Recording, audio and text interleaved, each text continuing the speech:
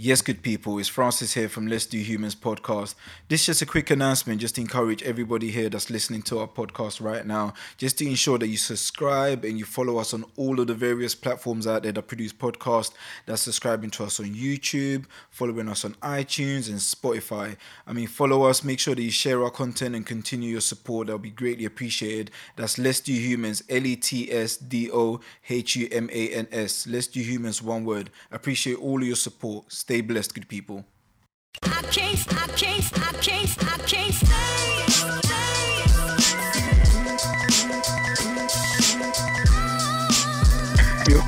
Cool, German lawfully. Hold on, can you hear me clearly? Yes, I can. Recording on my end. Perfect. How you doing, African Superstar? I'm doing good, mate. Yeah. Good to really connect with you. I know we've been trying for a very long time. I know, it's definitely been a while. Especially with the times we're going through right now. Everyone seems to be extraordinarily busy or just running around a lot and trying to get things done. Definitely. Yeah. What do you prefer to be called, Gino or the African Superstar? Anything is fine. Anything is fine. I'll stick with African Superstar. I love the name, by the way. Cheers. Yeah. What's the origins of the name, if you mind me asking? Actually, the name was given to me by friends years ago. Yeah, because obviously you can hear I originally lived in America. Yeah.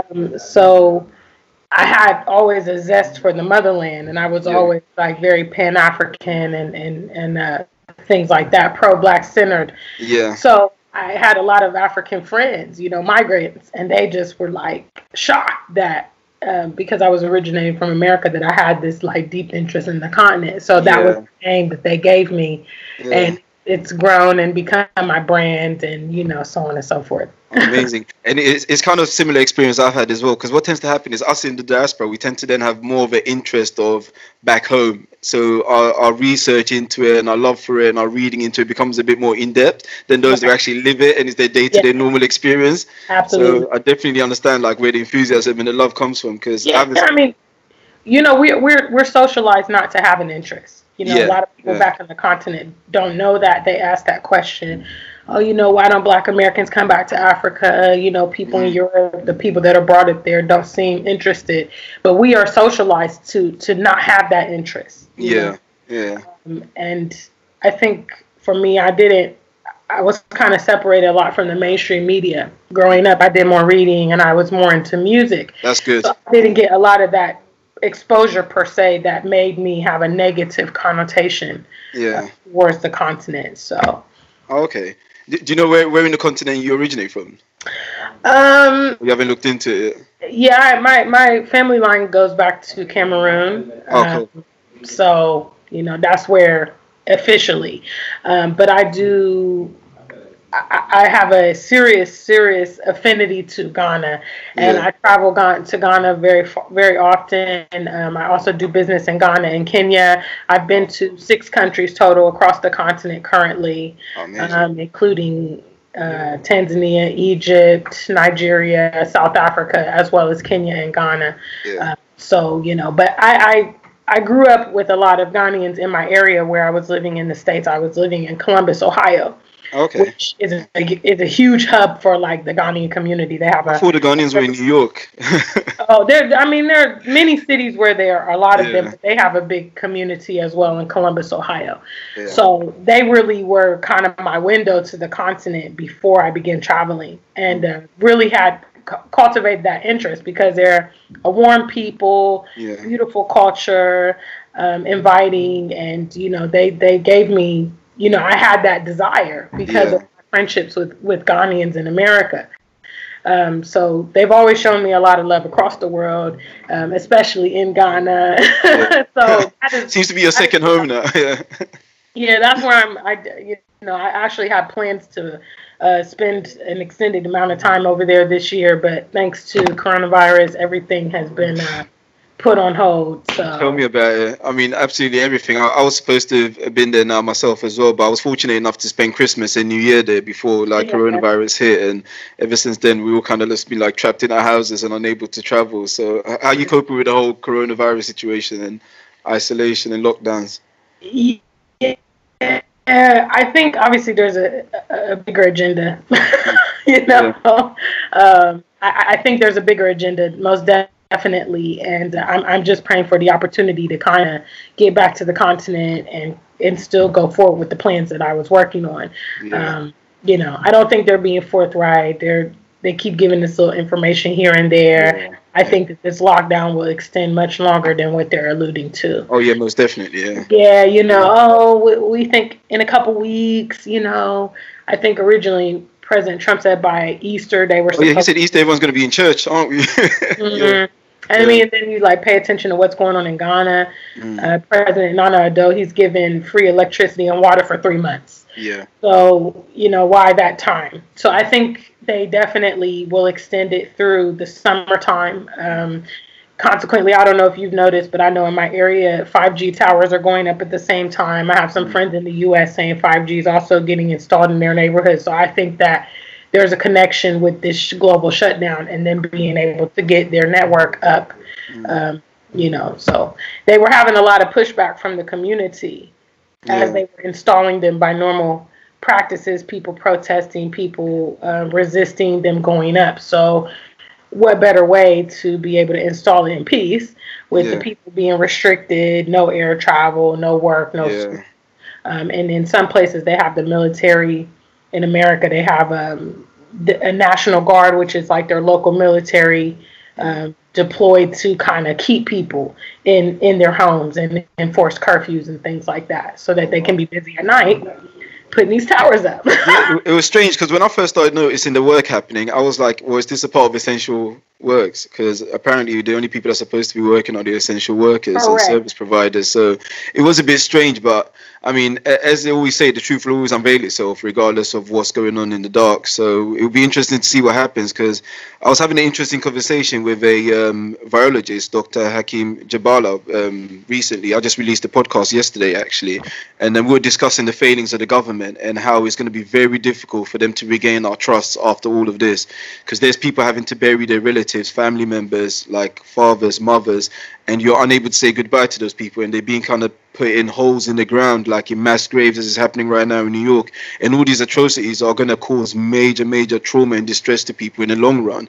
And it's going to be completely difficult for any of these individuals to forgive the government and to forgive the authorities for what they're doing to the people. I mean, at the moment, they're kind of suppressing all the emotions and all the issues because everyone's on lockdown. But once those lockdowns do get lifted, or if they do get extended too much, what's going to happen? Like, what's the reactions going to be from the public? So it's really interesting times.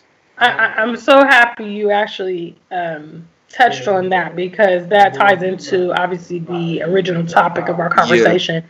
You know, I reached out to Francis many months ago wanting to kind of talk about that this, you know, even prior to this, the diaspora should be putting their sights on the motherland.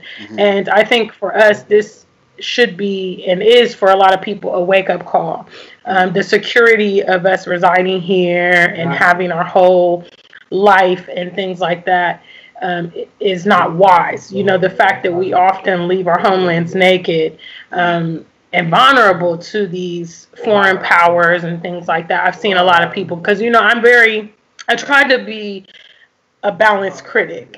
You know, that's the best way to be, though. I see things are going on back home, but I have a lot of empathy to our family back home, because I realize that their media and education is omitting important things. They don't have an understanding of what's going on in the West. They don't get the exposure. Their education like completely omits the Europeans' long impact on our continent. So a lot of times they're just growing up and they don't even know what's happening. Those of us that are outside have a more well-rounded view, especially those of us that have schooled or traveled. We see a bit more of the bigger picture and how this thing is all tying in. And one of our critical failures is not depositing our skill sets back home. A lot of foreigners, when they go abroad for education or they go for business, they make sure to invest back home so that in a case of an emergency, I mean, look at the diaspora right now. I gave the analogy on my channel, which any of you viewing, I have a YouTube channel called The African Superstar with a K, not a C. I have the details all in the description as well. I welcome you to come over and see, check out my platform. But I spoke to my channel the other day and said, you know, for the African diaspora that's in America, right now they can't fly. They can't get home. How are they going to get across the ocean? You know, we have not even prepared. There's no Black-owned or African-owned ocean liners. You know, there's no type of backup plan if we need to get out of these Western countries to get home. Half the airlines are shut down as well anyway. Exactly. So that's my point. It's like we literally have just, you know, existed in these environments without preparing for tomorrow, without even building up our homelands. We see what's happening in China as far as the Africans being evicted from their homes and getting blamed for bringing coronavirus to China. Yeah. We've been the recipient of this connotation in these nations, and we have still failed to develop our homelands and make it a place where we can say, you know what, you don't want us here, that's cool, we can go back home. You know, our home has the comforts, our home has the conveniences. We've been, you know, siphoning the resources of the West and depositing them back home like other foreigners do. So now I think this is a huge wake-up call to our people. If they have not been trying to reestablish themselves back home, that they should be considering that, because being here is not nearly as stable as it has the image of appearing. We can see they shut down these countries under a month. They stop travel, they close borders, they revoke visas, you know, they stop work, stop school, and enforce curfews and everything. So it can easily crumble these societies. And I mean, at least at home, you know, you can have land, you can have a property, you can grow food, you know, you can do agriculture. Here in the West, we're completely trapped. We get our food from the grocery store. Yeah, pretty much, yeah. Which comes from a factory. Yeah. You know what I mean? We can't live outdoors if we need to. The weather's too cold, you know. In terms of like off-grid, living off the land survival, our potential is much higher back home where we come from than these environments. So that's what I really wanted to talk about today. You know, turning your sights home. Most definitely, it's a really interesting topic, and it covers so many various areas. But some of the things that I sort of, whenever I think about the diaspora going back home, there's a lot of questions that come up in my mind. First thing is, how do they function in an environment they're not used to? So, for instance, let's say you're speaking to someone who wasn't born in... I was born in Ghana, by the way. But I left Ghana at a really young age. I left Ghana when I was, I think, about 5 years old. I moved to Sweden, lived there for about 9 odd years before I moved here to the UK. So I've been here for nearly 20 years now, or 20 years plus. Is someone who's never been to Africa wanting to go back there, how do they prepare for such a trip then? Well, obviously, I mean, right now we're in an unknown situation, you know. Yeah. I would always say, and what I've been previously promoting is a proactive approach, you know, which is you have to create that connection or establish those networks. Obviously, you know, I migrated, actually, I didn't mention, but I migrated from America to here in the UK about 3 years ago. Before I migrated here, I used to come to England every year. You know, I made it a point to come every year to kind of acclimate myself to the environment. And so I would say, obviously, people that are disconnected, it goes without saying that you're going to have to reestablish that connection. I wouldn't advise anyone to just pick up and move to a place. Yeah, the culture should be immense. I mean, even if you're here in the UK, you know, it would be rare for you to just pick up from London and move to Birmingham or move to Manchester. Yeah. You don't know anybody there. You don't know. So obviously that was the method that I would recommend is being proactive. You know, if you're in a position traveling there, establishing relationships with people in that community, maybe where you live, you know, to give you an understanding. And that's the beauty about the African diaspora, which is it is a huge network. If you make friends with people in your local area and you say, hey, look, I'm looking to travel to Kenya. I'm looking to travel to Nigeria. I want to go to your country. Do you know somebody who can show me around? Do you know somebody who does travel? You know, I've never yet met an African from back home and say, do you know somebody? And they say, no, I don't know anybody. Yeah. You know, that's here in the West. Yeah. You know what I'm saying? Back home, people know everybody. Fix your car, do your hair, transportation, a place to stay, you know, the whole nine. And usually I've received nothing but hospitality across the continent. And every place I first visited, I was a solo traveler. So, I established those connections, and me not being born in Africa, me having to create those things.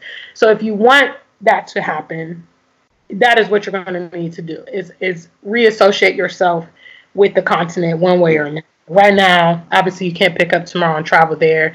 That would be the most formidable thing to do, is go there, because people in the diaspora, like I said, they're socialized to have a negative connotation of the motherland, and so therefore they're going to have all these stereotypes and preconceived notion, and they have to get rid of it. It's the Western view of history as well. So you're studying your own homeland through the lens of someone else and their experience, and their experience is completely different to what the reality possibly may be, or what the true experience of the people may be. So, and any person who wants to be versed on a topic is going to make themselves. They need to have that actual experience for themselves.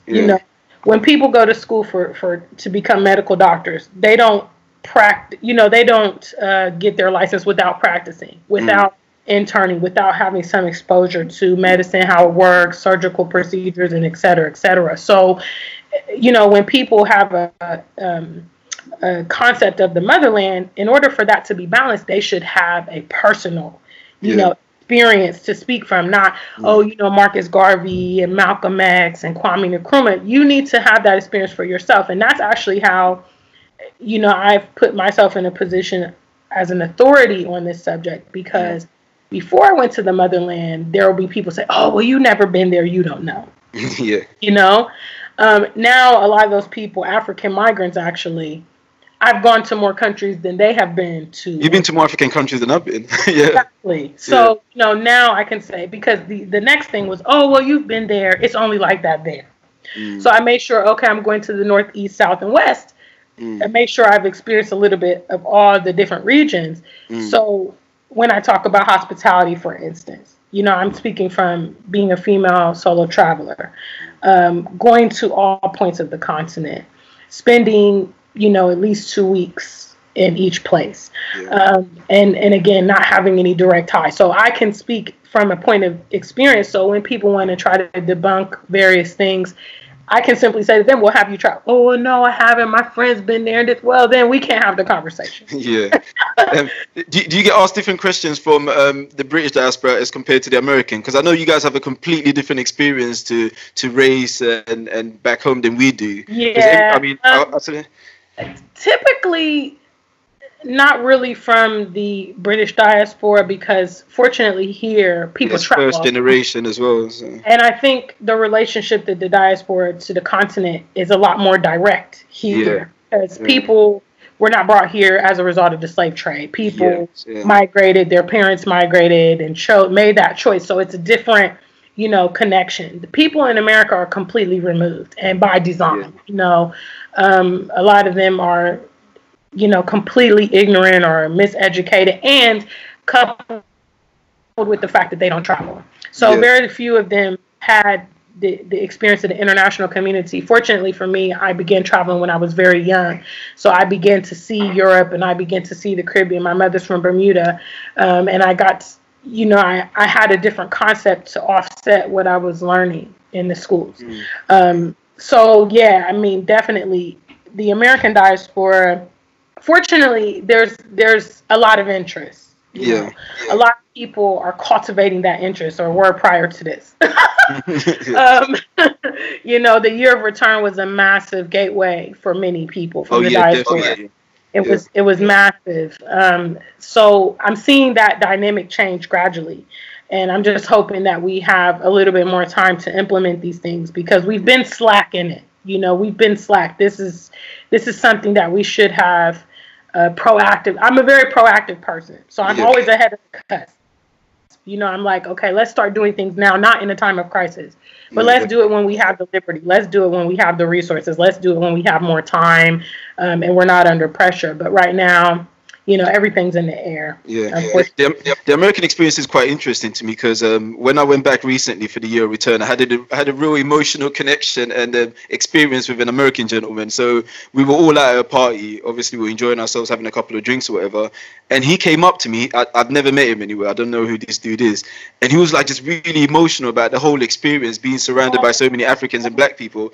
And he was like hugging me and he was like, bro, this is the first time in my life where I haven't felt like a black person. Like I didn't feel like a person of color. I just felt like a person.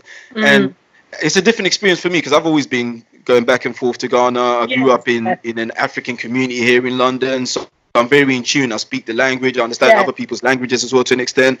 And to him, he was trying to explain it to me that the black experience in America is completely different to what we experience here in the UK. And for him to be in an environment where he doesn't have to be concerned or constantly noticing the skin tone or the color of his skin was an amazing feeling for him. It's something he's never had before. Absolutely. Because he just got his passport, and this is the first trip he's ever been on, which was to Ghana for the year of return.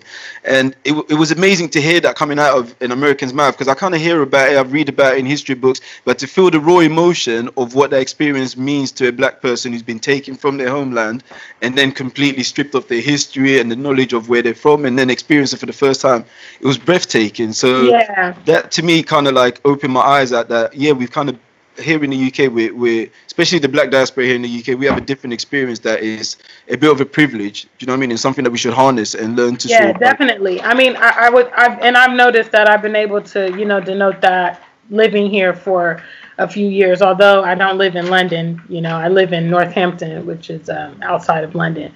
But, like I said, I think the people here have a much more direct connection to the motherland. And therefore, they also have a voice in society here, because people understand that it's more or less, it's a voluntary thing for them to be here. In America, the whole connotation is, you're next to nothing. And basically, you are the derivative of slaves. And, the non-Black Americans have that connotation towards you. As soon as they disagree with you or as soon as you offend them, it gets ugly really fast. And you can kind of tell that they just feel like, you are indentured to America. Whereas people here in Europe know, okay, you have a homeland. You go home. You can go home if you want to. You're here by choice, essentially. But the Black Americans, because they're estranged from Africa, and they don't really also belong in America, there's just this whole sense of and lack of identity, and there's no sense of belonging. Even they are born and raised in that country, they don't feel American, But then they're also very defensive. So if other people, as to include other Black Americans, will illuminate that fact, they're very, very defensive to the reality that they are not,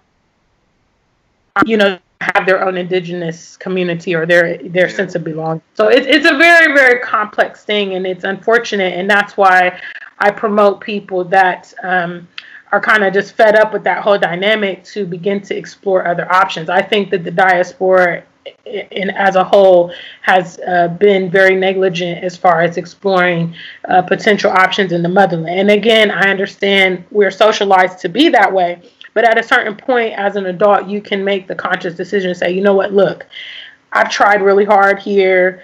My parents have tried really hard here. My grandparents have tried really hard here. It's been tumultuous for them. It's been tumultuous for even ancestors I don't even know.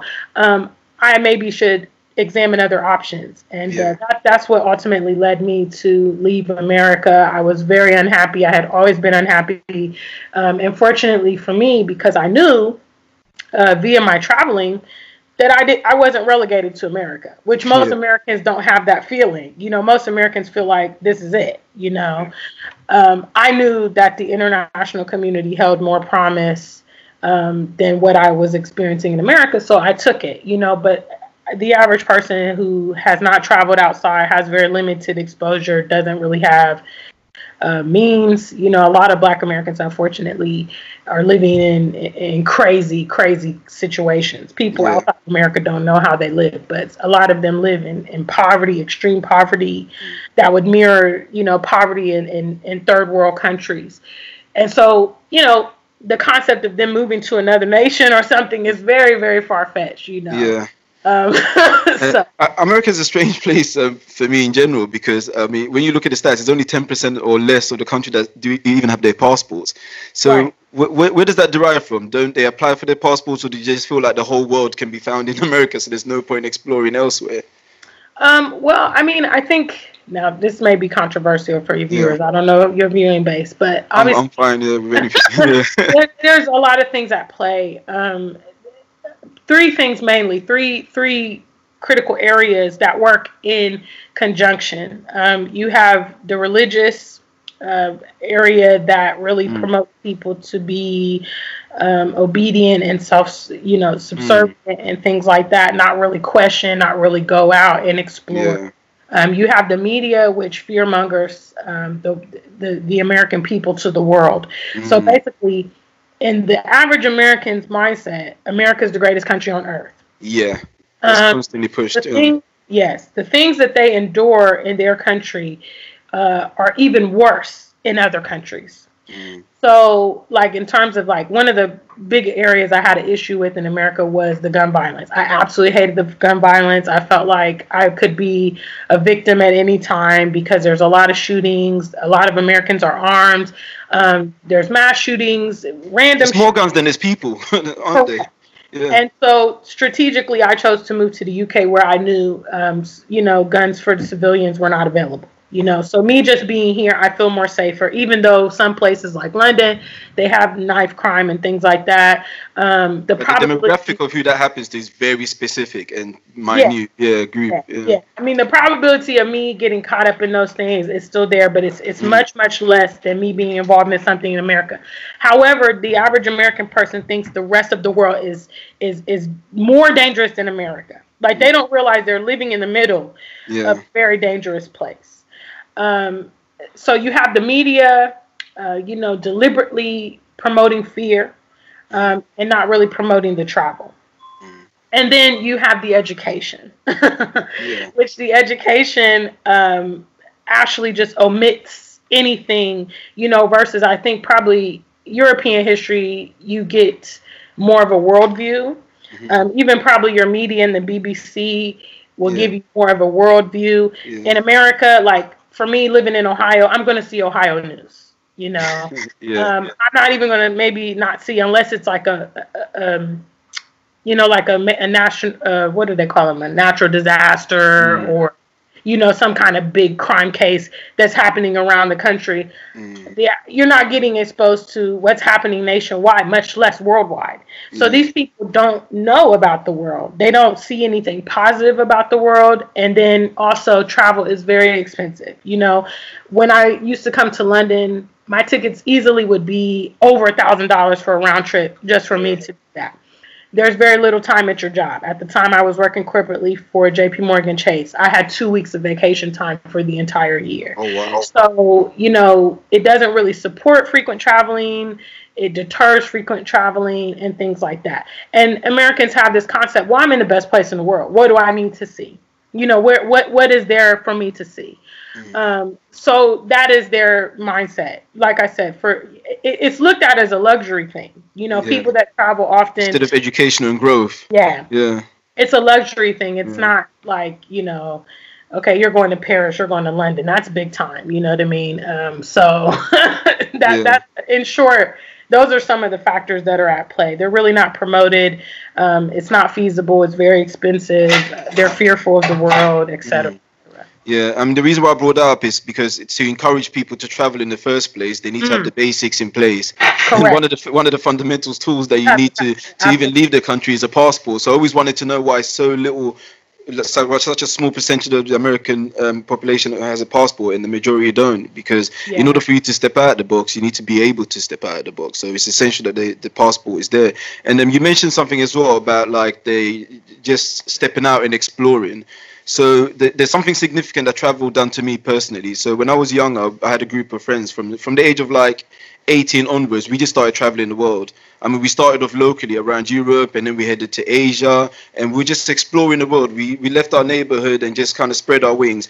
And prior to traveling, I was kind of narrow-minded. I lived in a particular area in London where there was a fair bit amount of crime. There wasn't quite a bit of poverty, not great poverty, but it was a bit of a rough area, as they'll call it. But and what tends to happen is when you live in those areas, you become narrow-minded, just as you were describing within your neighborhood. You become narrow-minded, you become quite stereotypical, and all you know is what you know within your neighborhood.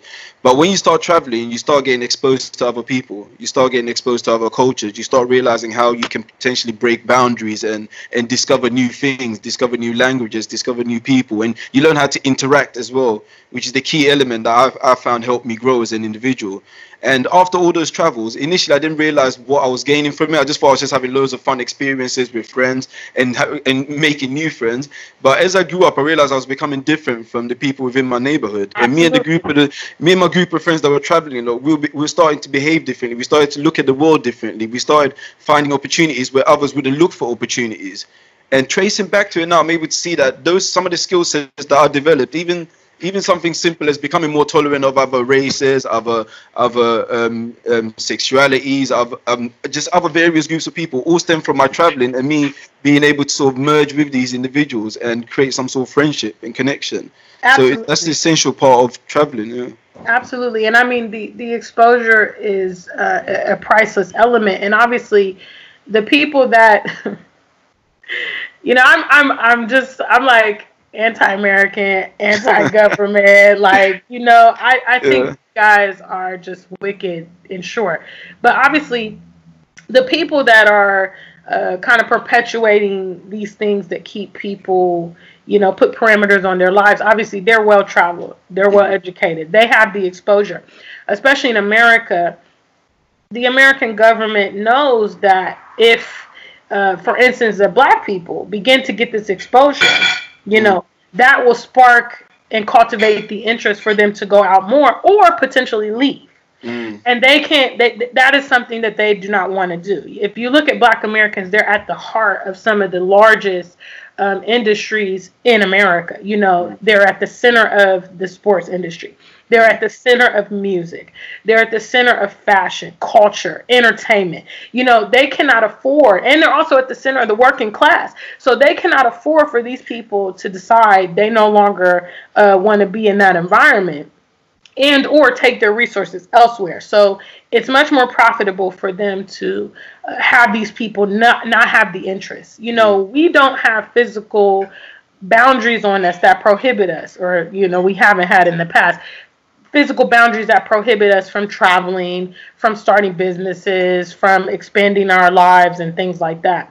But the boundaries have been mental and psychological. Oh, yeah, 100%. Basically, you restrict yourself. You have, and this is the game they play, because they said, well, you know what, you can travel. You can do whatever you want to do. You can live wherever you want. You can, do these things. However, there's all these psychological restrictions that we've set on ourselves that prohibit us from going. I'm the kind of person that, because of my distrust of the government, because of my distrust of religion and education, I have decided to explore those things for myself, to come to the conclusion of what it is. So I know for a fact, you have loads of non-Black, people, Asians, and so on and so forth visiting the continent. However, the Black Americans' perspective is, okay, there's disease there. I'm not wanted there. What am I going to do in Africa? What is there to see? They've only seen, poor areas portrayed on the media. They've seen starving children. They haven't seen Zanzibar. They haven't seen the West Coast. They haven't seen the waterfalls or, anything that is enticing, as a tourist attraction. So, but I knew, okay, you know what? These non-Black people frequently go to the motherland. Yeah, especially if you look at some of the powerhouses. And they're not afraid. Even here in the UK, the Prince Harry and Prince, they're always going down to the motherland and got their charities and all this stuff. So I'm thinking, like, this is not adding up. So I was always motivated by, whatever they're doing, I'm going to go and do that myself. I'm not going to be here in this little fishbowl while they're out seeing the world and enjoying themselves. No. So that was kind of, I had a myriad of reasons that led me to, the lifestyle I've chosen to live. But yeah, I mean, unfortunately, a lot of people just don't see, there's just so much deception and misinformation. Because, I mean, obviously, the continent, just like other foreign countries that have benefited, you have like Dubai, you have Asia, a lot of the diasporas that have chosen India. You have these people, they go abroad, they school, they study, they create businesses, they funnel their money back home, they build up their country and make it a beautiful place, a luxurious place. So obviously, if the Black Americans create that connection with the motherland, the West is in big trouble, because these people have access to, the currency, the education, the skill set, blah blah blah, and they're instead of cementing it in that Western location, they're actually funneling it back home. Well, that's going to develop Africa. That's going to build it up. You as a Ghanaian also know, as you've been going back for the past couple of decades, you've seen, Accra change. You've seen. Oh yeah, definitely. I mean, every couple of years it changes. Seen it get developed, and it's not necessarily getting developed through the government. It's getting developed through the diaspora, sending the money home, building projects, buying land, et cetera, et cetera. So that connection is extremely important, and that is what has been, deliberately severed from these. We see historically we had Black leaders in America promoting the Black Americans to go back to the motherland. Marcus Garvey, Frederick Douglass, Malcolm X. These people were like, hey, look, we need to create that connection. And then those people were all snuffed out. Because I mean, at the end of the day, Black Americans are unwanted there. They're treated, they are inflicted with extreme racism, discrimination, police brutality, inequality in pay. The list goes on and on. So really, if they didn't want us there, then the channels for us to get out would be available, right? But they don't want us there, but they also don't want us to leave.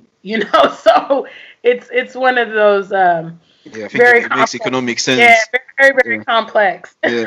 I was one of those individuals who were mentally trapped for quite a bit of a period during my younger days, because when I was younger, I kind of got forced back to go to Ghana. It's like, oh, I don't want to go back there. What am I going to do there? Like, I'm just going to hang around in the compound and just be bored and just be hanging around with the grandmothers and not really explore, because I don't want to explore and I don't really understand Africa. And the first time my eyes really got open, I think I was about 18, and I went back to Ghana, and that's when I was old enough to kind of like step out of the family home. Tap in, I was able to tap in and just like head out on the streets and just talk to some of the locals, and I felt this weird, it's hard to explain, but it's some sort of like spiritual sense of joy that you get when you're around the locals and you're really starting to tap in and connect. It's home. It's home. That's the only way you can describe it. And it took me a while to get in. That's when I started understanding like the psychological trappings of being in the West and not knowing what's possible back home.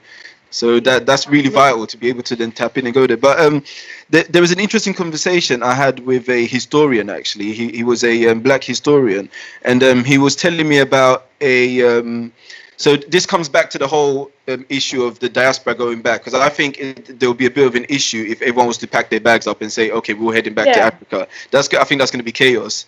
So I think prior to that being done, there needs to be a level of, well, I don't think that's ever going to be done, and I'm not sure. I doubt it, because I think actually the channels that have created this disconnect have been extremely effective. Yeah, there are a lot of Black people that they actually adamantly don't want any affiliation with the motherland. Yeah, so I think even those of us that are venturing on and having our interest in the motherland right now, we are a minority of a minority, so I don't actually foresee, I mean, maybe perhaps because of what's happening right now, I think some people that have had it kind of in their mentality, like, okay, eventually I'm going to go home, eventually I'm going to set up shop. Some of those people may be motivated to expedite those plans because they were like, shoot, I'm here and I'm stuck. That's how I feel. I'm like, I literally just got back from Kenya when all this stuff exploded. And I was just like, damn, if I had to be stranded anywhere, I wouldn't want to be here. Yeah. Yeah. So I think for some people this will be a wake up call and help get their game plan expedited. For other people, it may spark. They may realize, like, you know what, damn, I need to really kind of cement a backup plan or what my future is going to look like. But I really doubt, just because, I mean, how there's just so much. I can't really speak to the effect of what goes on here in the UK because from my own analysis, the communities seem a bit more cohesive. But in America, the Black community is like virtually non-existent. I mean, there's just so much strife between just members of the same community. So I can't even really see, this mass migration from America. Yeah, and I think that's where the problem comes from, because if there was a mass migration, is how would they be able to sort of like collaborative work together back home?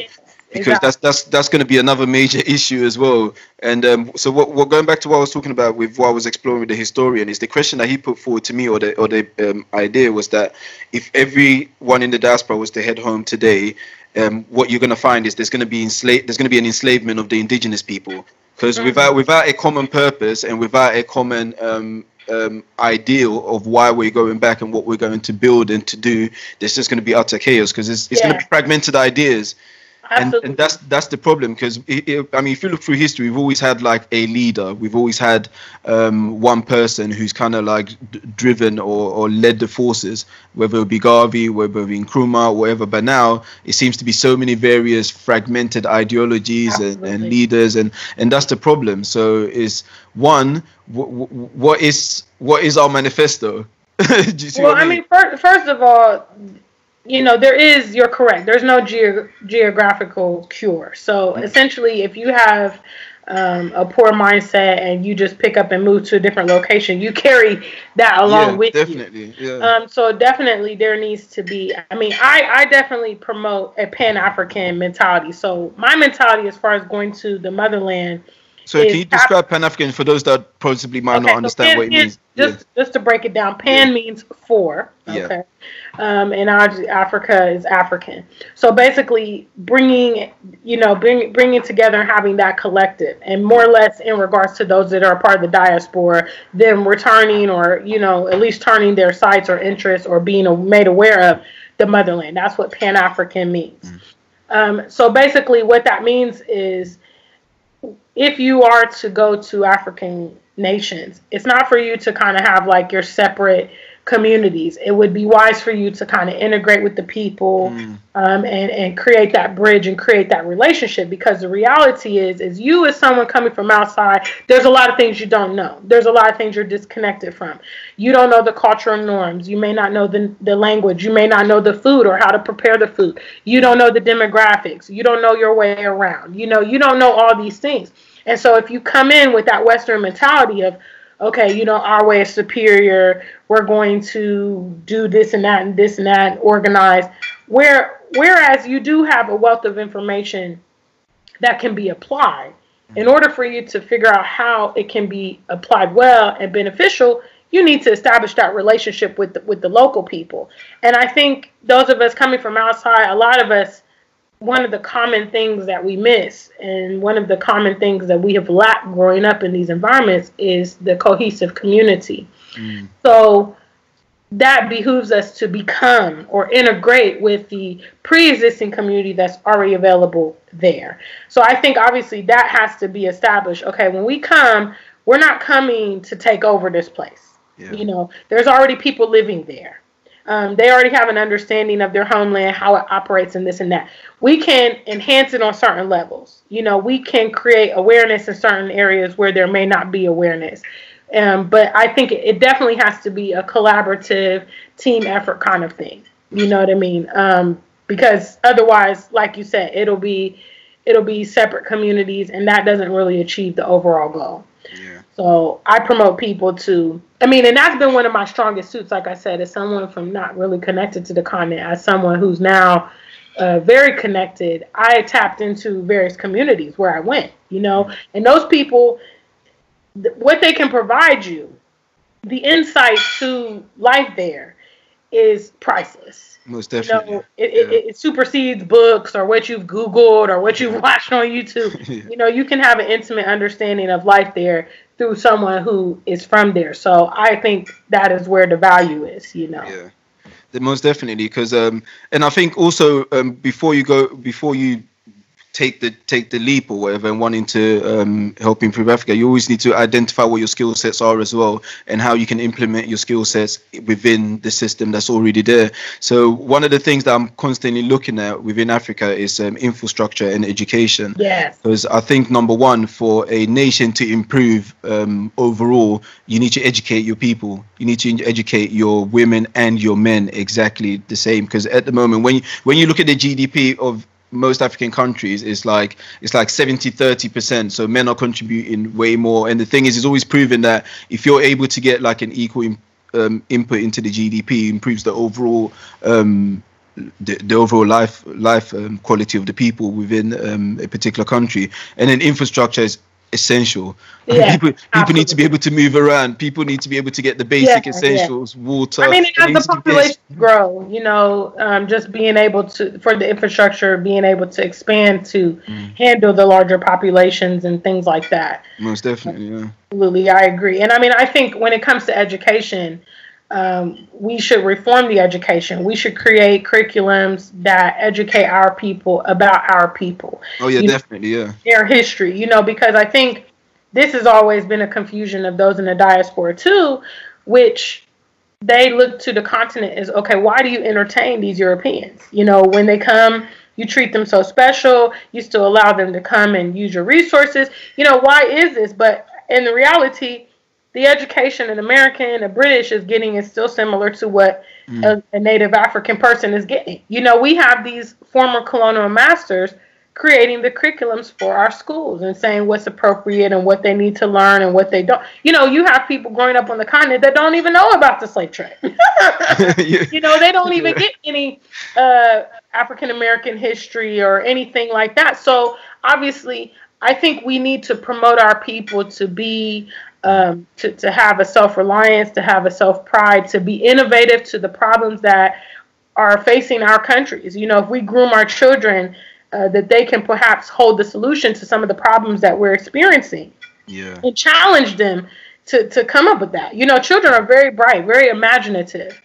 Some of the things that we are experiencing in our countries, if we say, hey, look, let's take your ideas. What do you think about this problem facing the electrical grid? What do you think about this problem facing the water supply? Yeah. What do you think about this problem, and let the children have that free reign. We don't really empower our children in leadership positions. We groom them to migrate and go to the West. So that's what they do. So if the pastures, isn't it, the whole idea? Yeah. You know what I mean? We need to start with education. The same way the West does. They're pushing their agendas. They're pushing their homosexuality. They're pushing their transgender and all this diversity.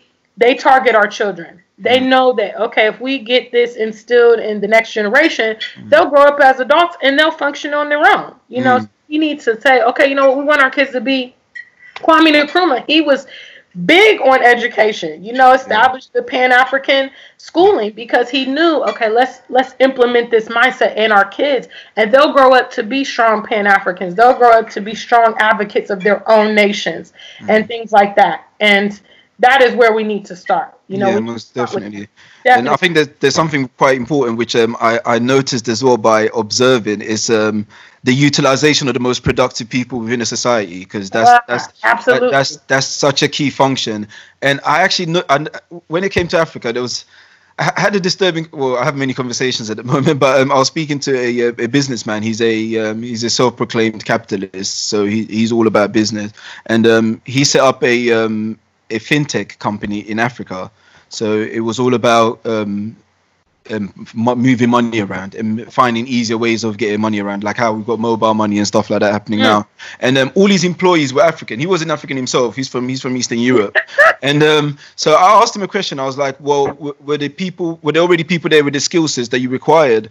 And he was like, yeah, all you have to do in any society is to just filter through and find the most productive people within that society, find the smartest, the brightest, and then give them the tools required for them to harness their greatness. And that's what he done. So he went to Africa, and people were like, oh, you're not going to find people good enough to be able to develop so and so over there because they don't have the level of IQ and so forth. And he was like, no, IQ is actually fairly evenly shared out across the globe, but you just have to harness it, and that's all it is. So he went to Nigeria, Ghana, and I think Kenya, and he specifically went to each university, picking out the brightest of minds and put them into a hub and gave them all the tools they needed, and they were able to create all of these fantastic apps. Absolutely. Came up with all of these ideas, and that's something that our leaders are not really doing, or we're not doing as a nation, which is dangerous, because in order for a nation to progress, you do need to utilize those, because not all of us have the same level of IQ, not all of us have the same level of innovation or drive, but you got to find these people in order for them to create opportunities for others to then continuously thrive on.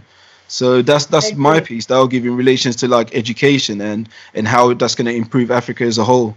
Yeah, definitely. I mean, I think it can be done. You know, I think it can be done, especially in this modern day. We have tools and technology that can assist us. And I mean, again, I do put a lot of the weight on those of us that are a part of the diaspora to begin to make that connection, because I've seen nothing but receptiveness from the people that I've interacted with. You know, I went to Kenya, and I have a website, which is www.theafricansuperstar.com. I sell like luxury jewelry and clothing and items made from Kenya and Ghana. Oh, cool. So I actually went to Kenya and kind of set up this connection with a bead maker out there. I met a young gentleman who was my Uber driver, and I kind of said, hey, do you know some Maasai people that can make some beads for me, like for custom project? He said, oh, yeah, I can find somebody for you. So he's now my project manager. Uber drivers are the plugs, by the way, in Africa. For those wanting to find out, as soon as you land, speak to your Uber driver and you're sorted. Get your Uber driver. I'm telling you, you can get you a tour guide, a place to stay, everything. You know, translate Swahili, everything. So I spoke to my Uber driver. Shout out to Joseph. And he, you know, connected me with this bead maker. And I mean, she's like the real deal. Speaks Swahili, you know. So we're trying to do this project, and he's translating for me, and it's beautiful. But you know, getting business started on the continent is so much easier than doing it here. Like literally, I got on the ground and just started to implement the plan. And so I think if more of us made the effort, you know, I think we would be happy with our efforts, you know, and wherever you are functioning, because the reality is, if you're a nurse here in the UK, we need nurses back home. If you're a teacher here, we need teachers back home. If you're a lawyer or a professional IT, we need everything that the West needs. Our homeland needs it too, you know. And whereby here, you're going to be groomed to be an employee. I don't care if you have your PhD. You're going to the university looking for a job. You're going to the hospital looking for a job. You know what I mean? Back home, you can have your own clinic. You can go from being a teacher to the headmaster. Home. Just like that. You know what I mean? You can go from being a hairdresser in a salon to being the madam of the salon, your own salon back home. So there's just a lot more opportunity for expansion if you have that vision. And I think, honestly, most of the people that will be attracted to the continent are those with vision. You know, it's not a place for the person who needs everything allotted to them to go. It's for the go-getter. It's for the pioneer, because we are the generation. We have a unique subset that allows us to really pioneer and create this bridge. And that's something previous generations have not had. So we are pioneering. So that means it comes with challenges, it comes with the unknown, and blah, blah, blah. We need people that have the heart and that are brave to go out there and say, you know what, I'm going to cement this connection for those that are coming behind me. Once we do the hard work, they'll be able to benefit from it. You know, just like we're able to be the recipients of certain things because of the people that went before us. So I would not advise people that don't have that mentality to persist on to the motherland, because it's not for the faint at heart. You know, you have to have vision. When you get there, things will manifest in your mind, and you can go with that direction. In my opinion, there's just a lot less friction. You know, I am an imaginative, creative person, so I can see things, you know, but whereas I feel like in the West, there's so many roadblocks to my progress. In Africa, you know, if you have some resources or you get the connections, you just go straight forward. You know, you know, you have money, okay, yeah, so what? You might bribe a little, you might do whatever. You know, you're able to get your plan rolling, and that's what is important. You know, so that's obviously, I think it's for the imaginative. You know, definitely. And I think it's also a sacrificial move as well, because for those wanting instant gratification, you're not going to get that if you're going to be a part of such a movement, because you're going there for the greater good. So expecting to blow up and it can be a gradual thing, you know. Yes, like it's definitely a gradual move. And be, you know, whereas I think here, the span of our lifetime is more median. You know what I mean? You live an average life for your whole life, right?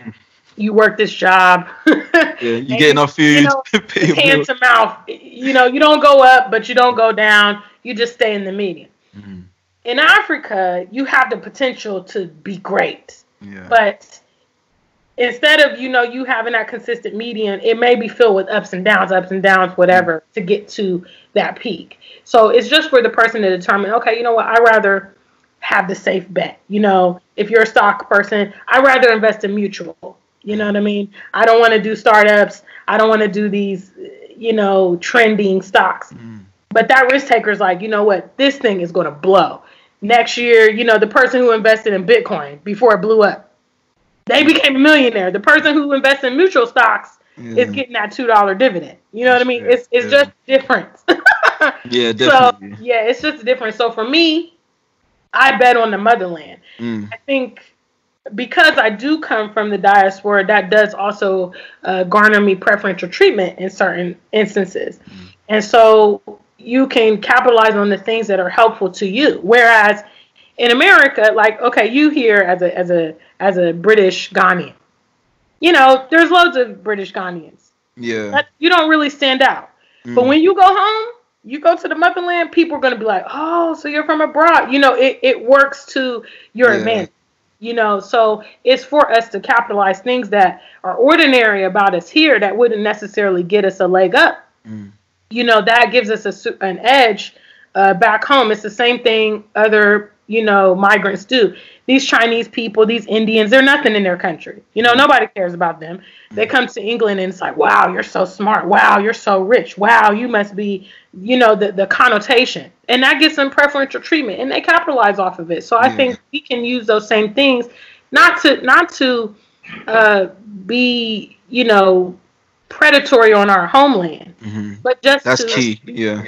Not, you know, you don't go there with okay, I'm about to take advantage of these people and I'm gonna hustle these people and I'm better than them, because you're gonna definitely, that's gonna hit you, that's gonna come back and bite you. That's not the way forward. We need to start taking a selfless look at some things and say, okay, you know what, look, let's be prepared to sacrifice so that we can get our things established. I think one thing I hate about being outside is I absolutely hate being referred to as a minority. And I hate being treated like that. You know, especially when I know that I'm not.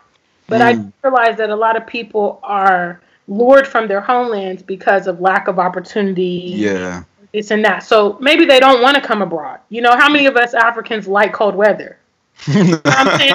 We like never seeing the sun. We like a lack of social events. We like, you know, all these things that we go through, all these complexities we go through in the West. We don't like it, but people come because of the opportunity. If we're able to create more opportunity back home, that's some young person that's not going to have to leave, that doesn't want to leave. You know what I mean? They'll have opportunities afforded to them there, so they don't have to go. And that's just so powerful. So for me, you know, I've lived, you know, I'm in my mid-30s now. I've lived a good portion out here. And I'm just like, I'm so sick of a lot of things that I've had to go through in these environments. If I can set the stage for somebody to not have to, you know, not be racially profiled, you know, not worry about police brutality, not worry about being the best and brightest, but getting passed over for promotions and, you know, these kind of things that a lot of Black professionals deal with in these environments, then I'm willing to do that. You know, I'm willing to do that for the next generation or potentially even my kids. You know, we have to think about our children eventually, you know. What's the world going to be like for them? You know, do we want them to go through the things we've had to go through? If our child faces it and say, Mom and Dad, you know, why did you bring me here? Why didn't you let me live in Ghana? Why didn't you let me live in Nigeria? I enjoy it more there. You know, we're gonna have to answer the hard questions. Well, son, I was a wimp. I didn't want to do the sacrifice. Especially, I think those questions are probably going to be asked more now because the change is so rapid, and they're going to start seeing the greatness which is happening in Africa. Because so the word that you brought up, which is very interesting, is opportunity. So sometimes people fear that there's lack of opportunity in Africa in order to tap in and get stuff done. But when you look at it, the opportunity for development and growth is immense. I mean, I was listening to a talk from one of the biggest developers in Ghana, and he said that in terms of just property development alone, there's 300 years worth of property development if you was to compare the West with certain places in Africa. So that alone is, if you're someone who's of entrepreneurial mind, that's 300 years worth of business there that you can potentially do. Right. So you can't tell me there's no opportunity. Do you know what I mean? There's vast amount of opportunity. I mean, and even just like the basic things like here, you know, even if you just model yourself after someone, you know, you see a business here that might be popular back home. You've recently been there. So you see like one of the things that's on the rise is like dessert shops. Yeah. We see loads of dessert shops here. Dessert shops are a big deal there. You know, the people go to Accra Mall on the weekends just to go to the dessert shop. Yeah. You know, Western style pizza shop. Western style anything. Yeah. You know Take what I away mean? Uber. Even if you Uber have a Eats and thrift store from clothes that you've gotten from the UK or America. You know what I mean? You can. I mean, there's just, and like I said, just the availability of the growth. You know, whereby here you can be stagnant for like 10 years. If you invest that same 10 years of productivity in the motherland, I mean, you probably know people like I do. I got friends that are like, yeah, definitely. Yeah, there's a friend of mine from university. I went to the University of Cincinnati in Columbus, Ohio. So there's a friend of mine that graduated 2005. All right, he left Ohio and went back to Kumasi. All right. His dad had a company. He went in and worked with his dad. This dude's got a freaking mega mansion now. He got a brand new Audi. And that's a combination of knowledge. That's what that is. Do you know what I mean? The same 10 years, I ain't got nothing to show for it. This guy's got a mansion, a business, and a brand new sports car. Okay. Yeah. Plus a beautiful family. You know, father of 3 children, married. You know what I'm saying? So I'm like, if you can take that 10 years, if you're willing to invest like 5-10 years and you're serious about your grind, the rate of growth is amazing, you know, and all it really takes. And then often I interviewed a guy on my channel named Anthony Jamefe, right? He is the CEO of a watch company that is distributing watches, you know, manufacturing and distributing watches from Ghana. He's the only watchmaker from Africa. Wow. First and only. So he was working for Timepiece GH, which is a popular watch company, you know, in Ghana. And he noticed that all the watches that they were selling were all imports, that there was not one that was made in Africa. So he started his company December of 2018. Started his company, and it's amazing. He's had exponential growth. So I actually met with him on my recent stay in February, and we did an interview, and he kind of told me the story of how everything came about. And so when you think about that, like if you wanted to, for instance, start a watch company here in the UK or in France, you know, you're going to have so many competitors. You know? This guy he's historic. He's the first, and right now he's the only. Wow, that's amazing. It's amazing, and he's I think he's, you know, in his early 30s. His watch company is called Caveman. The website is cavemanwatches.com. I'm definitely gonna check that out. Yeah, the watches are beautiful, you know, and this man, everything's handmade. I mean, he has expertise. It's fantastic. But my point is market dominance. You know, if you're a business, you don't even have competition. You come to the field, you're the only one. Yeah. So the same way that we have to deal with certain ethnic groups and stuff like that because they run a monopoly. I'm a black lady, so you know, you get your hair, you get your nails done.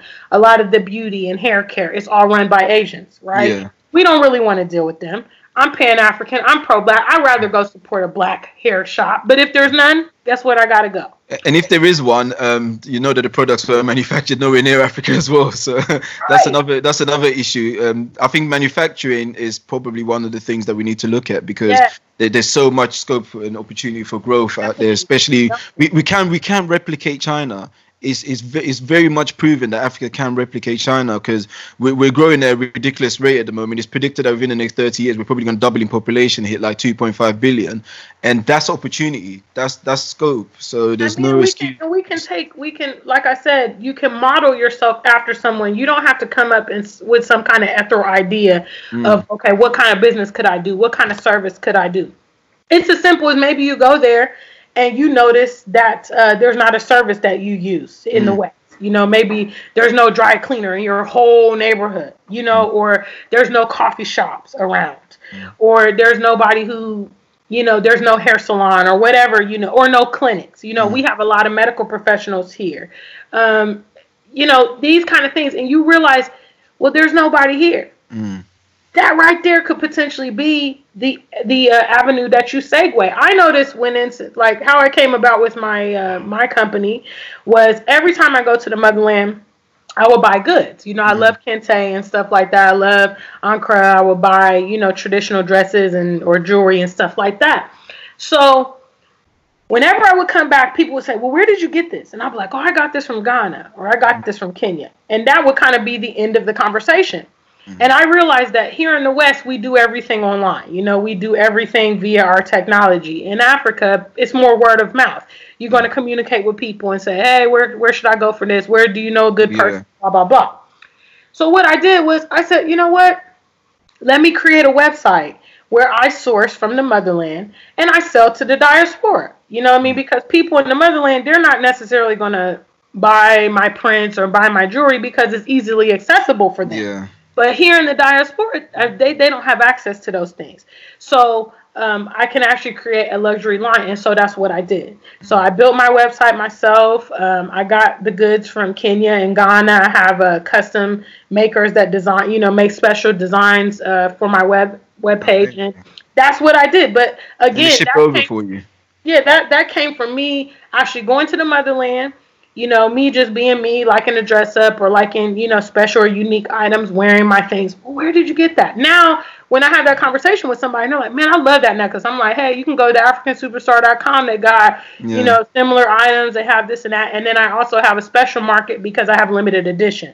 So if you like things that are special, this item, there might be one or two of them, period. You know what I'm saying? So that drives up the demand for it because it's like, it's not like it's mass produced, you know, it's something that's unique and special and this and that. So, you know, that's where my idea came from. But again, it once you go to the motherland, a lot of things will spark in your mind. And it may be relative to your area of expertise. You know, you may see, wow, they could really use some city planning. They could really use this. They could really use that. And then insert yourself in there. Yeah. You know? So we've given some great pointers in regards to like going back and opportunities that are available and the benefits of going back for the diaspora. But one of the things that we'll probably have to deal with, and I think the diaspora needs to be made aware of and educated on, is also how do we deal with like honest leadership? Because it's fair enough looking at things from a person-to-person perspective, like going back and doing something yourself. But as a system as well, we need to look at our leadership structures and how to find more honest and we'll try to find more leaders with integrity, because corruption's always been the case, especially when you're dealing with people in poverty, because everyone's kind of like scrambling to the top. As you find here in the West as well and everywhere in the world, but particularly Africa, it has a greater effect because the majority of the people don't have a lot. So how do you encourage more the diaspora going back to have a more positive influence into the leadership of their various countries? Well, I mean, if they have those interests, like as far as maybe political interests, they could once again insert themselves there. I don't really particularly, my particular scale is, you know, not the grand scale. So I don't really look at like remodeling the entire continent. I think that's remodeling. You get yourself into trouble when you're doing that. Because I mean, in reality, you know, we have to be realistic and we understand that a lot of these problems are at play. But if we're honest, I mean, I grew up in America for decades. I never had any say-so of who was leading the country. I never voted for any of the presidents or the state representatives. I wasn't interested in voting. I focused on what I could do as an individual to enhance the quality of my life. I would say if you have political aspirations, or you're in the legal system, or you're in some kind of realm where you would have influence to those levels, then definitely insert yourself there, because we need more poignant leaders. I mean, we can look at what the difference of what, I think Nana Addo, he's opened up the economy more in Ghana. You know, there's been the Year of Return campaign. We can attribute that to him. Some projects that are going on, some growth and stuff like that. So if we have, but again, you look at Nana Addo, what he had exposure to the UK. You know, he schooled here, and also, Kwame Nkrumah schooled abroad as well. So you look at some of those people that have had international exposure and what they're able to accomplish when they come back and insert that. As far as people that are venturing to the continent, and you definitely need to connect with trustworthy individuals. I wouldn't recommend you finding just anyone and choosing to invest and choosing to start business with them until you can kind of verify who that individual is. So a rule of thumb for me is I'm already integrated into these communities that I do business, like in Kenya and Ghana, for instance. So I consult my friends. And if you want to buy land, I talk to someone that has actually bought land from someone or done business multiple occasions with someone to verify that that person is a legitimate source.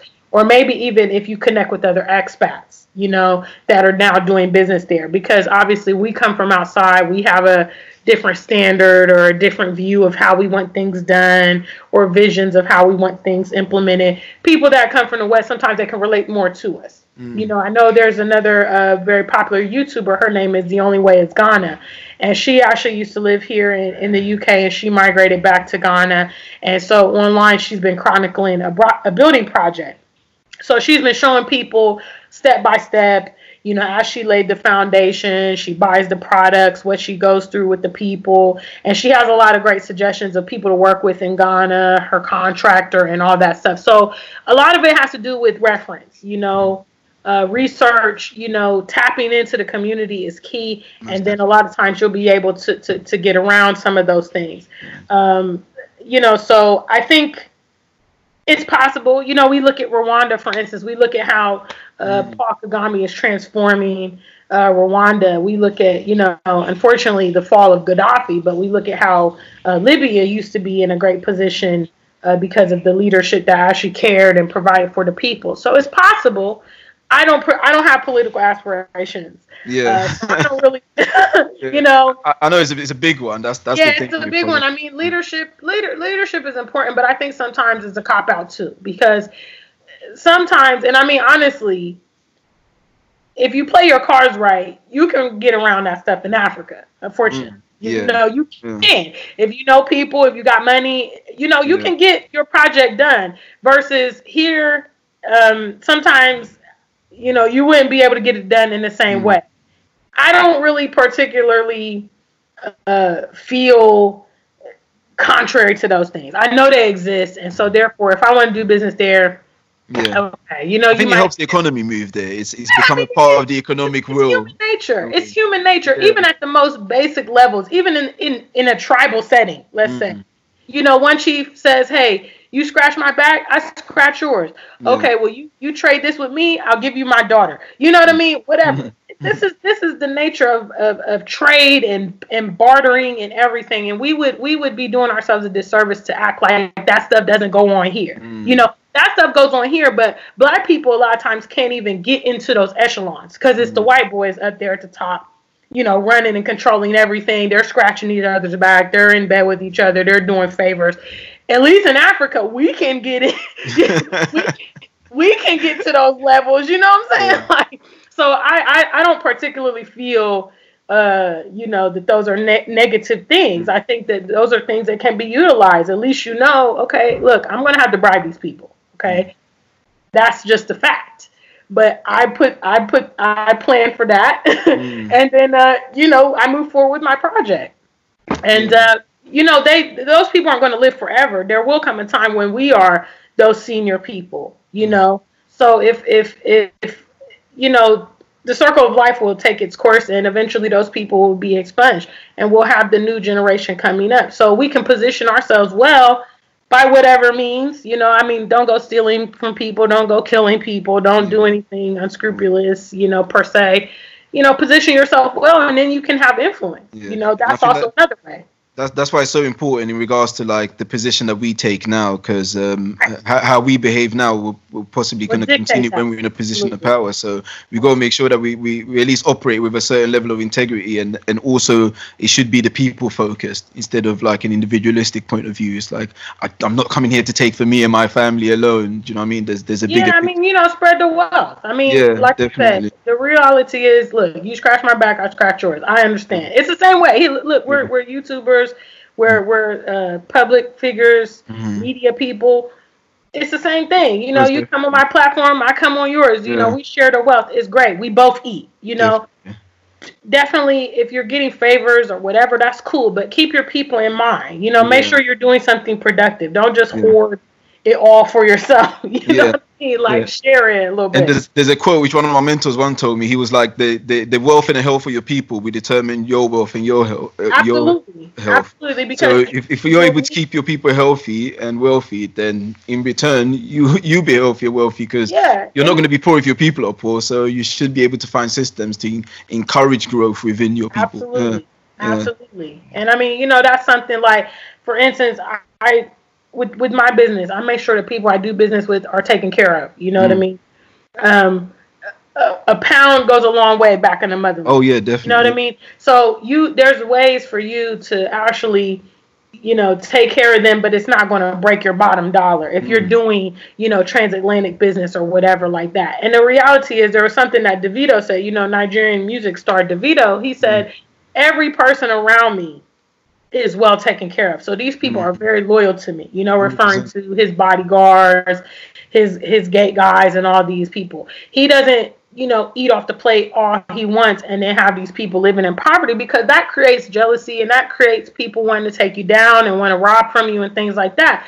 But when you take care of these people, they will have a love and affinity towards you, because they'll be like, wow, you know, you took care of me. So it wouldn't be easy for them to turn their back on you for maybe a one-time event, when they know, okay, you know what, this person has consistently been looking after me for time or whatever. So, you know, when you're starting your business, there's a way for both of you guys to capitalize, you know. And I think if we keep that mentality, because the Western mentality is, I eat everything, no matter if I'm fat and huge, I take it all, and you guys get a little bit, you know. But if you distribute that, where it's like, okay, obviously I'm the owner and the run, you know, the person running this business, but we distribute it more, so you're also living a good quality life. You're going to be loyal to me. You're going to give me a good quality product. You're going to be on time. You're going to do what you're supposed to do, and all those kind of things. Yeah, definitely. And I think it's I like the picture that we've painted of Africa here, because what a lot of people tend to do is they have this fear of Africa, and we're showing them that both of us have enjoyed Africa in various forms. And look, we speak so highly of Africa. I mean, right now I'm itching to go back. Yeah, definitely. I live beneath my means here in the UK. Let me say that. I'm on a high pedestal in the motherland. So. Oh yeah, 100%. And it feels better as well, because the thing is, I mean, I'm one of those people. Like I've lived in various countries throughout my life, and I grew up in various countries, and then I'm also very appreciative and very grateful for every single opportunity I've had along the way. I'm grateful for all the experiences I've had, but at the same time, I'm also very aware of the feeling I have when I'm back home. Very aware, and it's been undefeated, and it doesn't come close to it. So it does say a lot about what's going on, whether it's physical or spiritual or something deeper. So, yeah, I mean, and there's just a level of respect that we don't get in the West, you know, that we get back home. You know what I mean? Period. I mean, I know definitely you as a man can attest, you know, being a black man, you know, being restricted all the time in these settings, you know, or having those negative connotations versus when you go home, you know, you're like the chief Oga, you know, everybody, so not just brothers, but ladies, kids, everybody, you know, and it's the same for women, you know, we get, you know, I like to say we get pampered, you know, the men are very respectful, and everybody people look at you as a family member.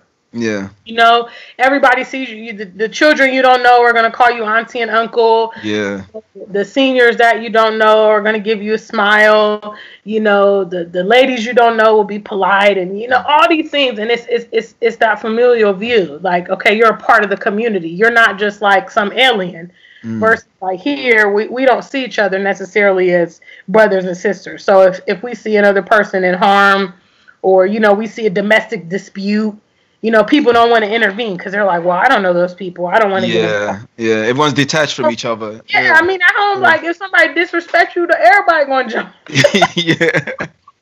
Yeah, you know what's so funny? So I was, so I think I was driving around and I had like my grandmother and one of my aunties in the car, and she was telling us a story about how her car got stuck in the gutter, and within like 2 seconds, the local boys had like lifted her car up and like shoved it back on the road. And she was like, "Yeah, that's one thing about like Ghana and Africa in general is that whenever you're in trouble, everyone within the local vicinity feels like it's their trouble. It's a communal thing. Yeah, it's not an individualistic thing. Absolutely. Yeah, I mean, they might ask you for some money to buy a drink after. They'll be like, "Oh, auntie, can I get some money for some Supermall?" But again, nonetheless, like they're gonna help you before they ask you.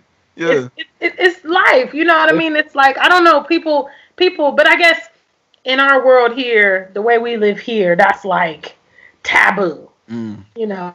But back home, it's like, it makes sense. Like, okay, you know what? Look, they know we're from abroad. They look at us as rich guys, rich women, big girl, auntie, senior sister, you know, all these titles. So they look at us like that. You know, they look at us as big people. Yeah. And so, you know, hey, look, you got a couple CDs for me. I know you got a couple. Yeah. I just helped you out. Yeah. Okay. Yeah. And don't feel away about giving it as well. That's what I encourage people to do, because it's all a part of stimulating the economy. So whenever I jump out of an Uber, I never collect my change. Whenever I'm buying, I stop over and I buy my plantain and peanuts from the local lady. I always give her a bit of extra, or just drive off without asking for the change and stuff like that. It's all a part of me stimulating the economy with the additional that I have here. Do you know what I mean? Or the little extra that I have. So yeah, it makes you feel good too. Definitely, you know, like definitely. It makes their whole day better. You know. Yeah. And, you know, it's nice. I think it's nice, and I think if more of us in the diaspora took that position, you know, we would have that elevated image in the eyes of our peers, you know, whereas some of these foreigners, that's why they look at them the way they do, because they come here and they're generous, you know, they're doing the tourist stuff, they're spending money. If they saw us doing that, they could have that same regard in us, like, wow, the Black Americans, when they come here, they cash us out, you know, we like seeing them, we like seeing the Black British, you know. We can have that connotation because we're generous and we're taking care of them, or we're friendly, and you know, those kind of things. So we have to kind of be the change we want to see. Amazing. I was just going to ask you, finally, what would be your last word to like the diaspora, as in like, why they should set their sights back home? So if you was to meet someone of the diaspora outside and they're like, well, I've heard you speak about the wonders of the motherland, but I just can't see it, and why should I set my eyes back home? I would say my final word would be, what is the alternative? You know, that would be the question that I pose to them. Do you want to continue to exist in the way that we have been in these lands, or do you want to take what is potentially out there for us in the motherland? And, you know, we have a long history of being in these countries and enduring what we have been enduring. And it's not changing. You know, there's no measures in place that will make it change, and they don't want to make a change. So that would be my final word, is what is the alternative? If we don't go home, what is the alternative? Yeah, that's amazing. I would say, so I always believe like every opportunity that we have as human beings, and even our very existence, is off of the back of someone else's suffering. It's off of the back of someone else's sacrifice. And I think the key thing is, when it comes to the diaspora and looking back home, is to realize the sacrifice of those who came before you, and then using that as fuel for you to then enable for that to encourage you and spark something in you for you to give something back. Like, we're not saying necessarily everyone has to go back, but I feel like everyone has to look back and give something back, because you're standing on the shoulders of their sacrifices and their work. So that to me is the key element, because I know there's loads of people that they'll struggle back home. There's loads of people that have no use back home. There's loads of people that are so far gone that it might even be damaging to them mentally if they even look back home. but you can contribute without necessarily forcing yourself to do something that you're incapable of doing. And that's what I would say, because back home is beautiful, back home is great. We're both great testaments to that. And I smile whenever I think about Ghana now. I'm not that 16-year-old kid that's thinking, oh, what, do we have to go back to Ghana this year? What are we gonna do there? Like, I'm just gonna chill in grandmother's house, and just like, now I'm like, yo, when's the next flight? I'm on Skyscanner trying to look for the cheapest flight, because I want to be back there. I get that sense of joy and that upliftment in spirit. So it's a beautiful thing, and eventually I want to go back, and I'm developing something right now at the moment. I've got a massive piece of land that I'm developing apartments, and wow. Yeah, me and some family members, we're doing stuff back there. Wow, congratulations, mate. Thank you.